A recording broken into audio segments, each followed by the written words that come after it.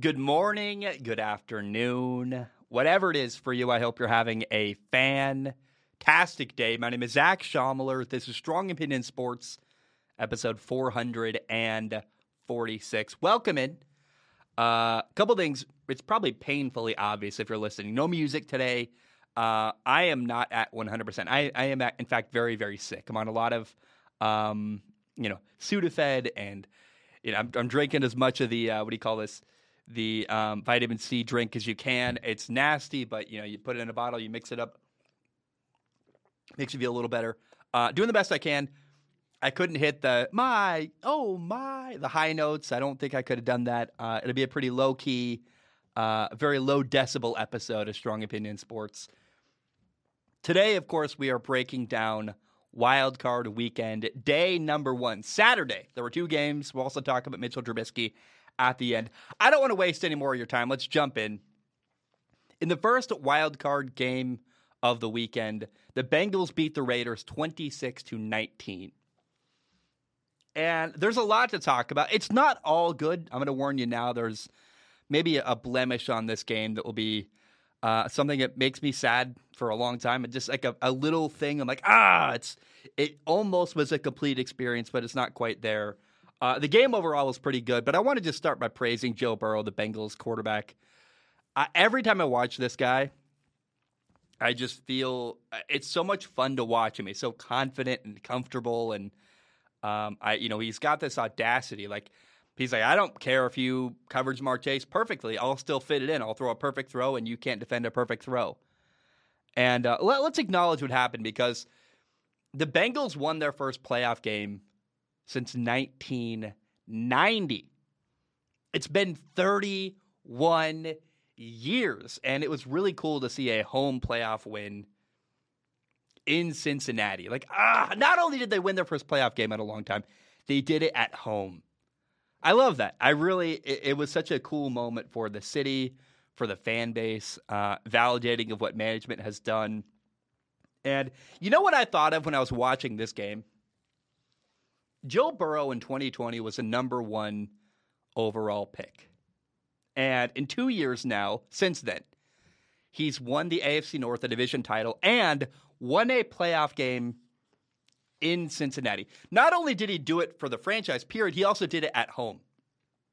And I think of guys like, Matthew Stafford is a former number 1 overall pick. He was drafted by the Detroit Lions. He spent years in Detroit. He never won a playoff game and never won his division. That's one number 1 overall pick. How about another one, probably very familiar to Cincinnati, Carson Palmer. The Bengals drafted him number 1 overall, and he never won a playoff game for the Cincinnati Bengals. How about Jameis Winston, a former number 1 overall pick, a guy who in Tampa not only couldn't turn things around, never won a playoff game, never even made it to the playoffs. He had 1 winning season. They went 9-7. That's it for Jameis. Or I think of other disappointing number 1 overall picks. Jamarcus Russell is an obvious one. I also think of Sam Bradford, a guy who I thought had a promising career who never could get going because of injuries. And my point is there's a lot of, Cam Newton's a big success story. There's guys who've been number 1 overall picks who've been very, very successful, for sure. Peyton Manning's another one, right? But there have also been a lot of guys who were drafted number 1 overall who not only some guys haven't been successful, some guys were good, like Matthew Stafford was a good quarterback, but he still wasn't enough to be able to actually turn around a bad franchise and bad organization. And oh my goodness, what Joe Burrow has done in 2 years in Cincinnati is outstanding. The rest of the team is good too, by the way. They put some talent around Joe. I want to give a shout out to Duke Tobin, the guy, director of player personnel. Basically, he's the general manager of the Cincinnati Bengals, and he's built a good team around Joe Burrow. They got Ja'Marr Chase. They did a couple. For example, they built the defensive line. They brought in Trey Hendrickson, B.J. Hill, Larry Ogunjobi. They built a good defensive line around Sam Hubbard, who they already had. So I don't want to pretend that Joe Burrow has no help at all. I also want to praise the management in Cincinnati.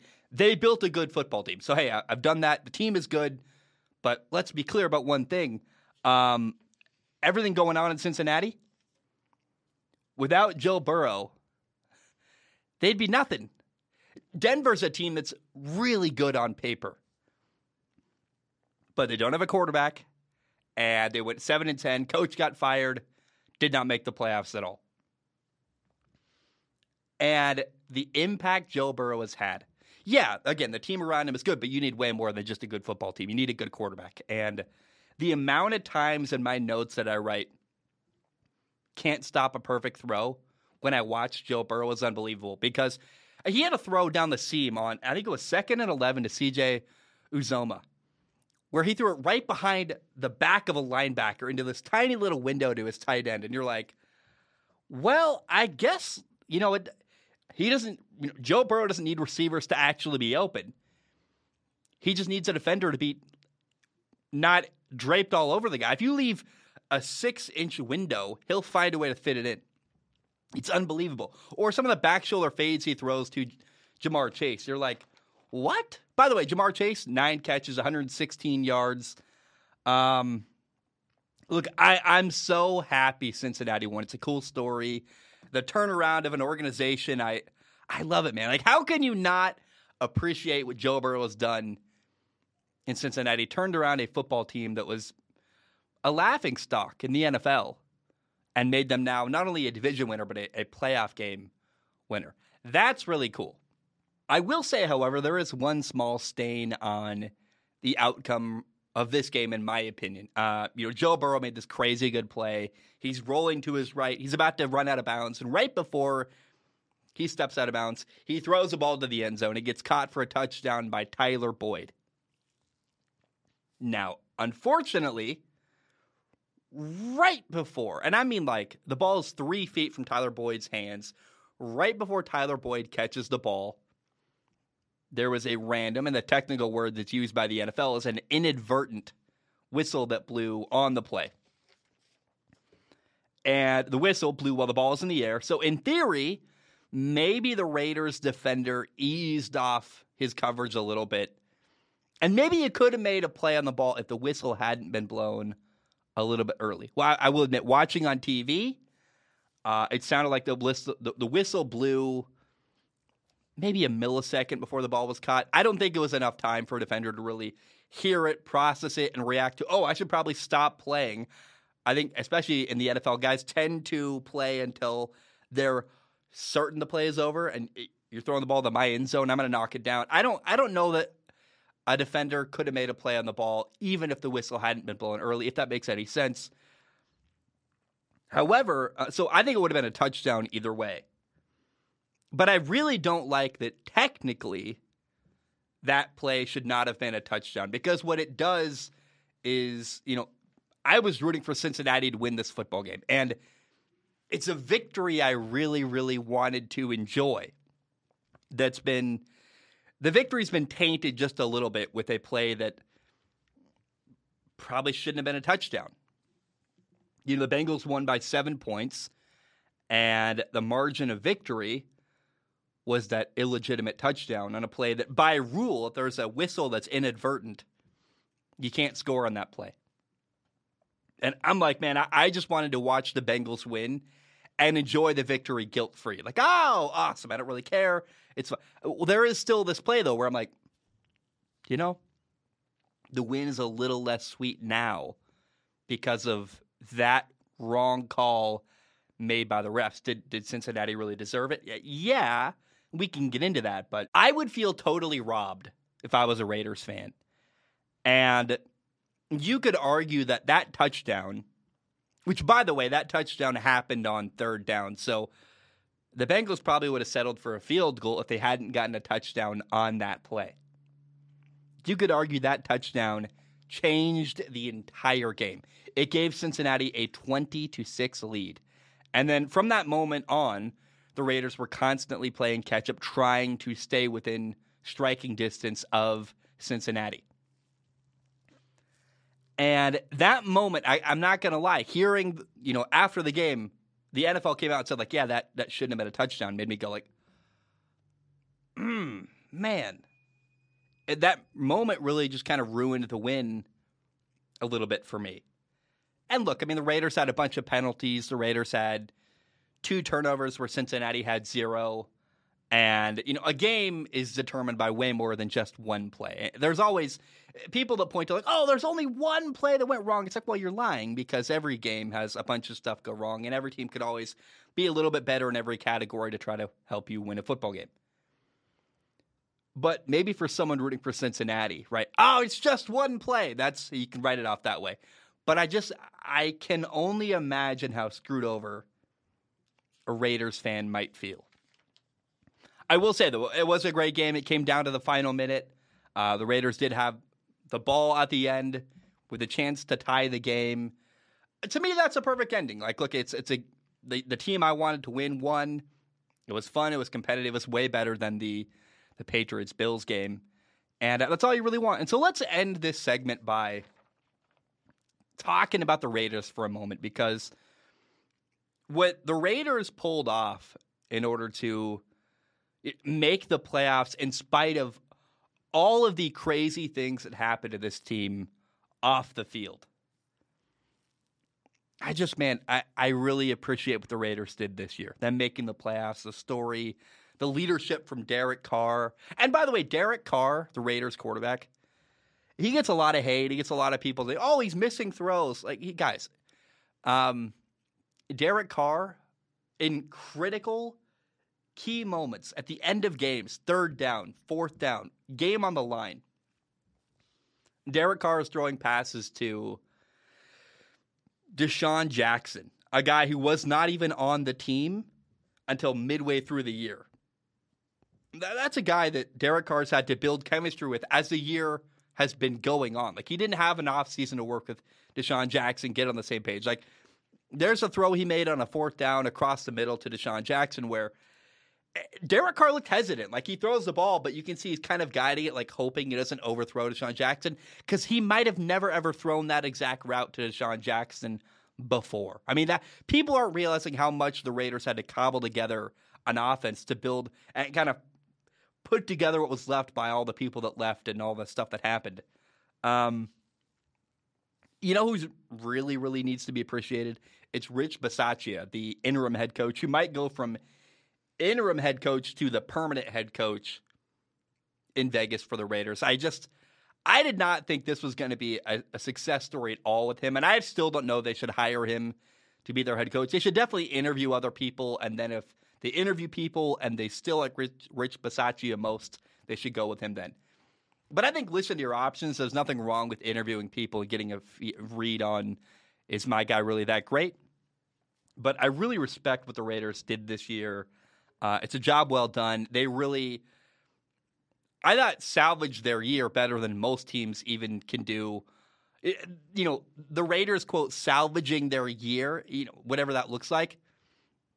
Them going 10-7, making a playoff game is better than most teams do in a year where they're having a good year. So, round of applause for the Raiders. Great year for them. And maybe not great year, because it wasn't truly a great year for the Raiders. It was kind of an ugly, sad year, but an impressive year, and a year that I respect what the Raiders were able to put together after all they went through, if that makes any sense. Because I just was like, I didn't think they'd make the playoffs, let alone, be competitive. And they were both competitive and almost won and did make a playoff game. And they just won. They beat the Colts down the stretch. They beat the Chargers down the stretch, eliminated both of them. You got to really admire and respect what the Raiders did this year in 2021. All right, let's now talk about Buffalo. The Buffalo Bills just dominated the Patriots during their wild card game. The Bills won 47-17. They led at halftime, 27-3. I actually kind of made a joke. I was like, hey, it's a good thing you got your extra point blocked, because you wouldn't want to lead the Patriots 28-3, because we all know what happened when Atlanta led the Patriots 28-3. No, but for real, the minute the Patriots went down 20-0, extra point blocked or not, I'm like, this game's over. I went, oh my gosh, the way the Bills are moving the ball and what the Patriots have done so far, it was very clear early on. I got this game totally wrong. Believe it or not, I predicted the Patriots to win. and I thought it would be a close game. And both were like way off. It was not a close game, and Buffalo won by a lot. They put up 7 touchdowns in one game. Just bang, bang, bang. Didn't have to kick a field goal the entire time. I really did believe that the Patriots defense was going to challenge Josh Allen. And I even said that Josh Allen would struggle to throw the football. You know, I blamed the cold, but I thought the Patriots defense would have something to do with that. Here's the reality. Josh Allen did not struggle at all. Josh Allen was 21 for 25 passing for 308 yards, five passing touchdowns, and he had 0 turnovers. By the way, he also ran for like 66 yards rushing. It's crazy to me. And again, I really did think that the Patriots defense was going to challenge him a little bit. It's the 3rd time they've played him this year. I'm like, hey, they got a lot of film on the guy. They know what to expect from Josh Allen. Plus, it's the cold. For some reason, I'm like, oh, the cold will impact Josh Allen. So wrong. I'm so wrong. I don't know what I was thinking. It was total domination from the Buffalo Bills. It was unbelievable. And by the way, Josh Allen keeps having games like this where, you know, and this is happening more and more. I think back to, you know, week 5 when they beat Kansas City, or week 12. Those are 2 of the best games of the year from Josh Allen. And these insane performances Josh Allen's putting together are getting more and more common. And it's eventually going to elevate, because as this happens more and more frequently, where he's really efficient, making high-level throws and doing crazy stuff with his arm and with his legs and just putting up highlight-level plays constantly. But it's not just the highlights, because if you're really talented, you could put up good plays, but it's the level of consistency where you got 4 incompletions and throw for 300 yards and 5 touchdowns. Like, that's a different kind of day. That's an Aaron Rodgers level day. That's when you start getting talked about as not just a great quarterback. And you know, people, Josh Allen's a great young quarterback, but we're getting close to the territory where we should probably be saying Josh Allen's an elite quarterback. We're getting really close to that, because his consistency level is what's going through the roof, and it's crazy. Look, I'm not going to lie. The Patriots and Bill Belichick were eliminated, and I'm sad we're not going to get to see Bill versus Brady in the Super Bowl. However, we might get to see the Bills against Brady in the Super Bowl. We'll see how the Eagles game goes. I don't think that Philadelphia is going to knock Tom Brady out of the playoffs, although crazier things have happened. But imagine getting to see Bills Mafia against Tom Brady in the Super Bowl. That would be awesome. It'd be kind of like watching 2 old rivals meeting again. You know, the Bills and their old rival, the Patriots. And by the way, I had this crazy thought. Think about this. I've really thought that Tom Brady had benefited the most from Tom Brady leaving the Patriots and going to Tampa. But I'm starting to think that on top of Tom Brady really benefiting from that move, clearly Buffalo also really benefited from that move. They've won the division now twice since Tom Brady left. Both years since he's been gone.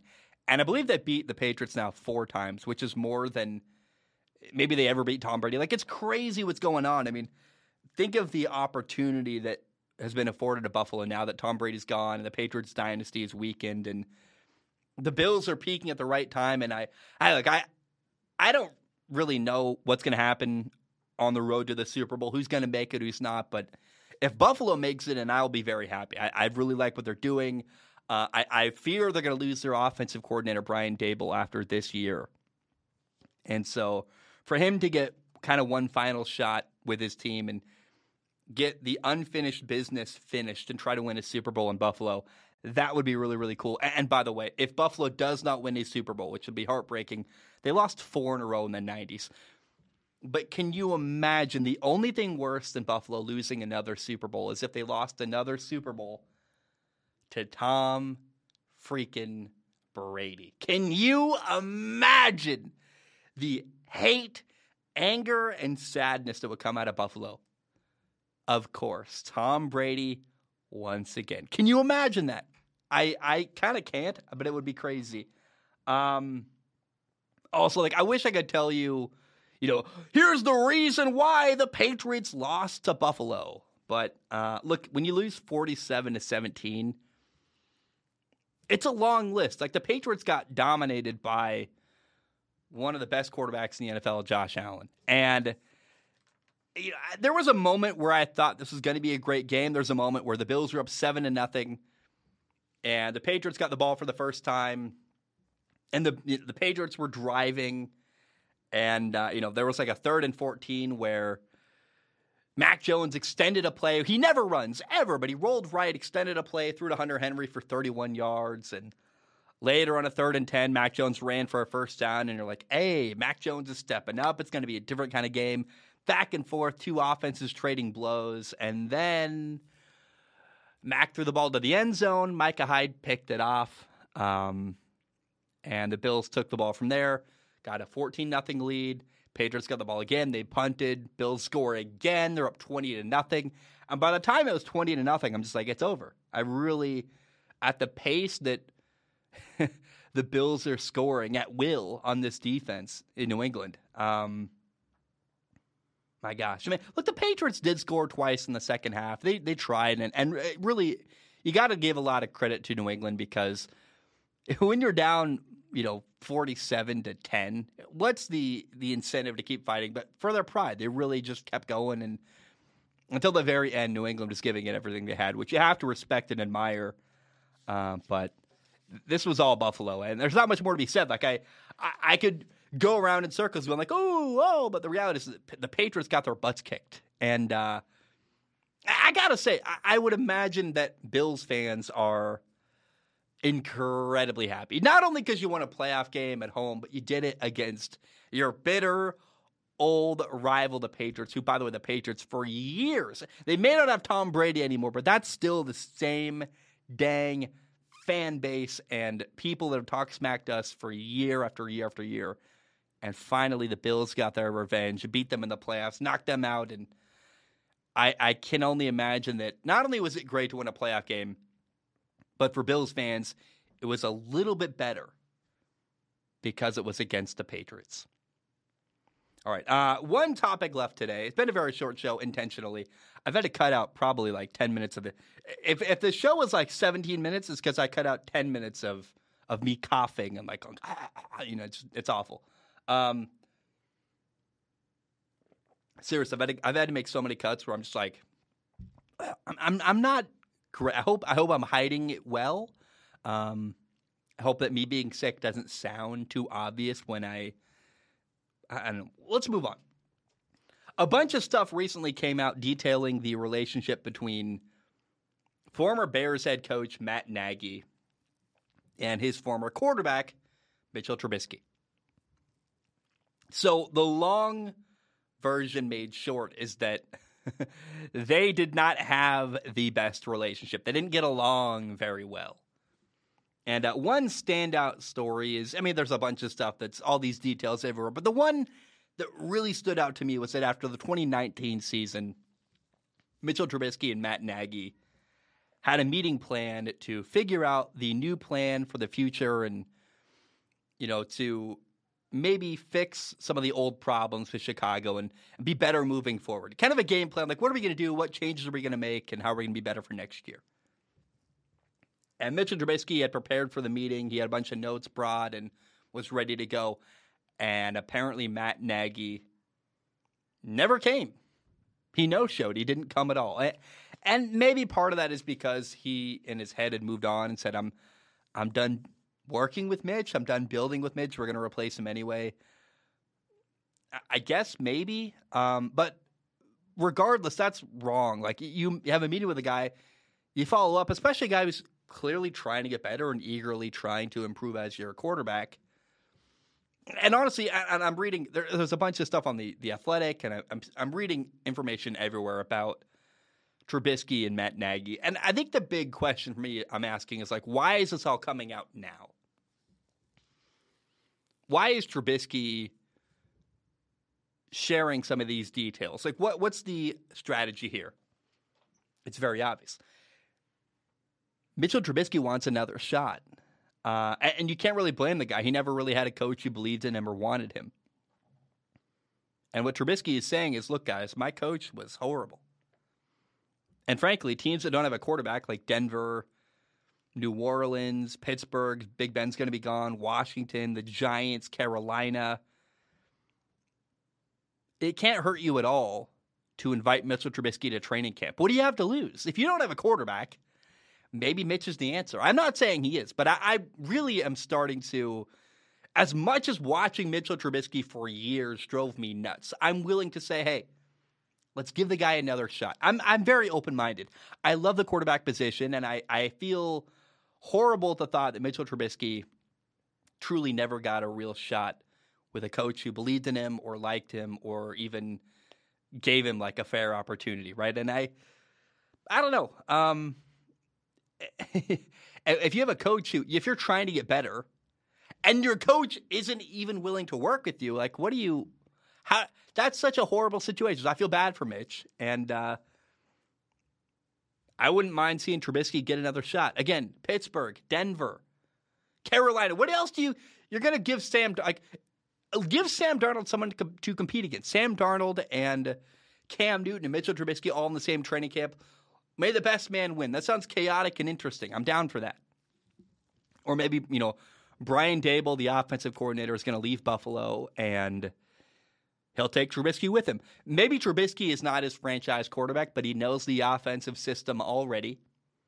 So that, hey, week 1, you can have a starting quarterback, Mitchell Trubisky, who's ready, who knows the offense, and then say you draft a guy, say he goes to the Giants, right?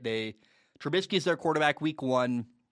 They draft Matt Corral, but it's going to take a while before Matt Corral is ready to be a starting quarterback. So you let Corral sit behind Trubisky for a little while, then replace him with Corral when he's ready. Something like that. You never know. But I'm totally here for watching Mitchell Trubisky get another opportunity somewhere else. I really don't hate that thought.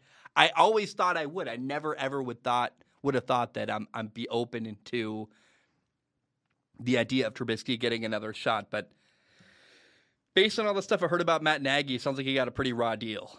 And I really and on top of that, like, who cares? Like, I'm always down to give a person another opportunity to say, like, hey, I'm different. I've grown. I've gotten better.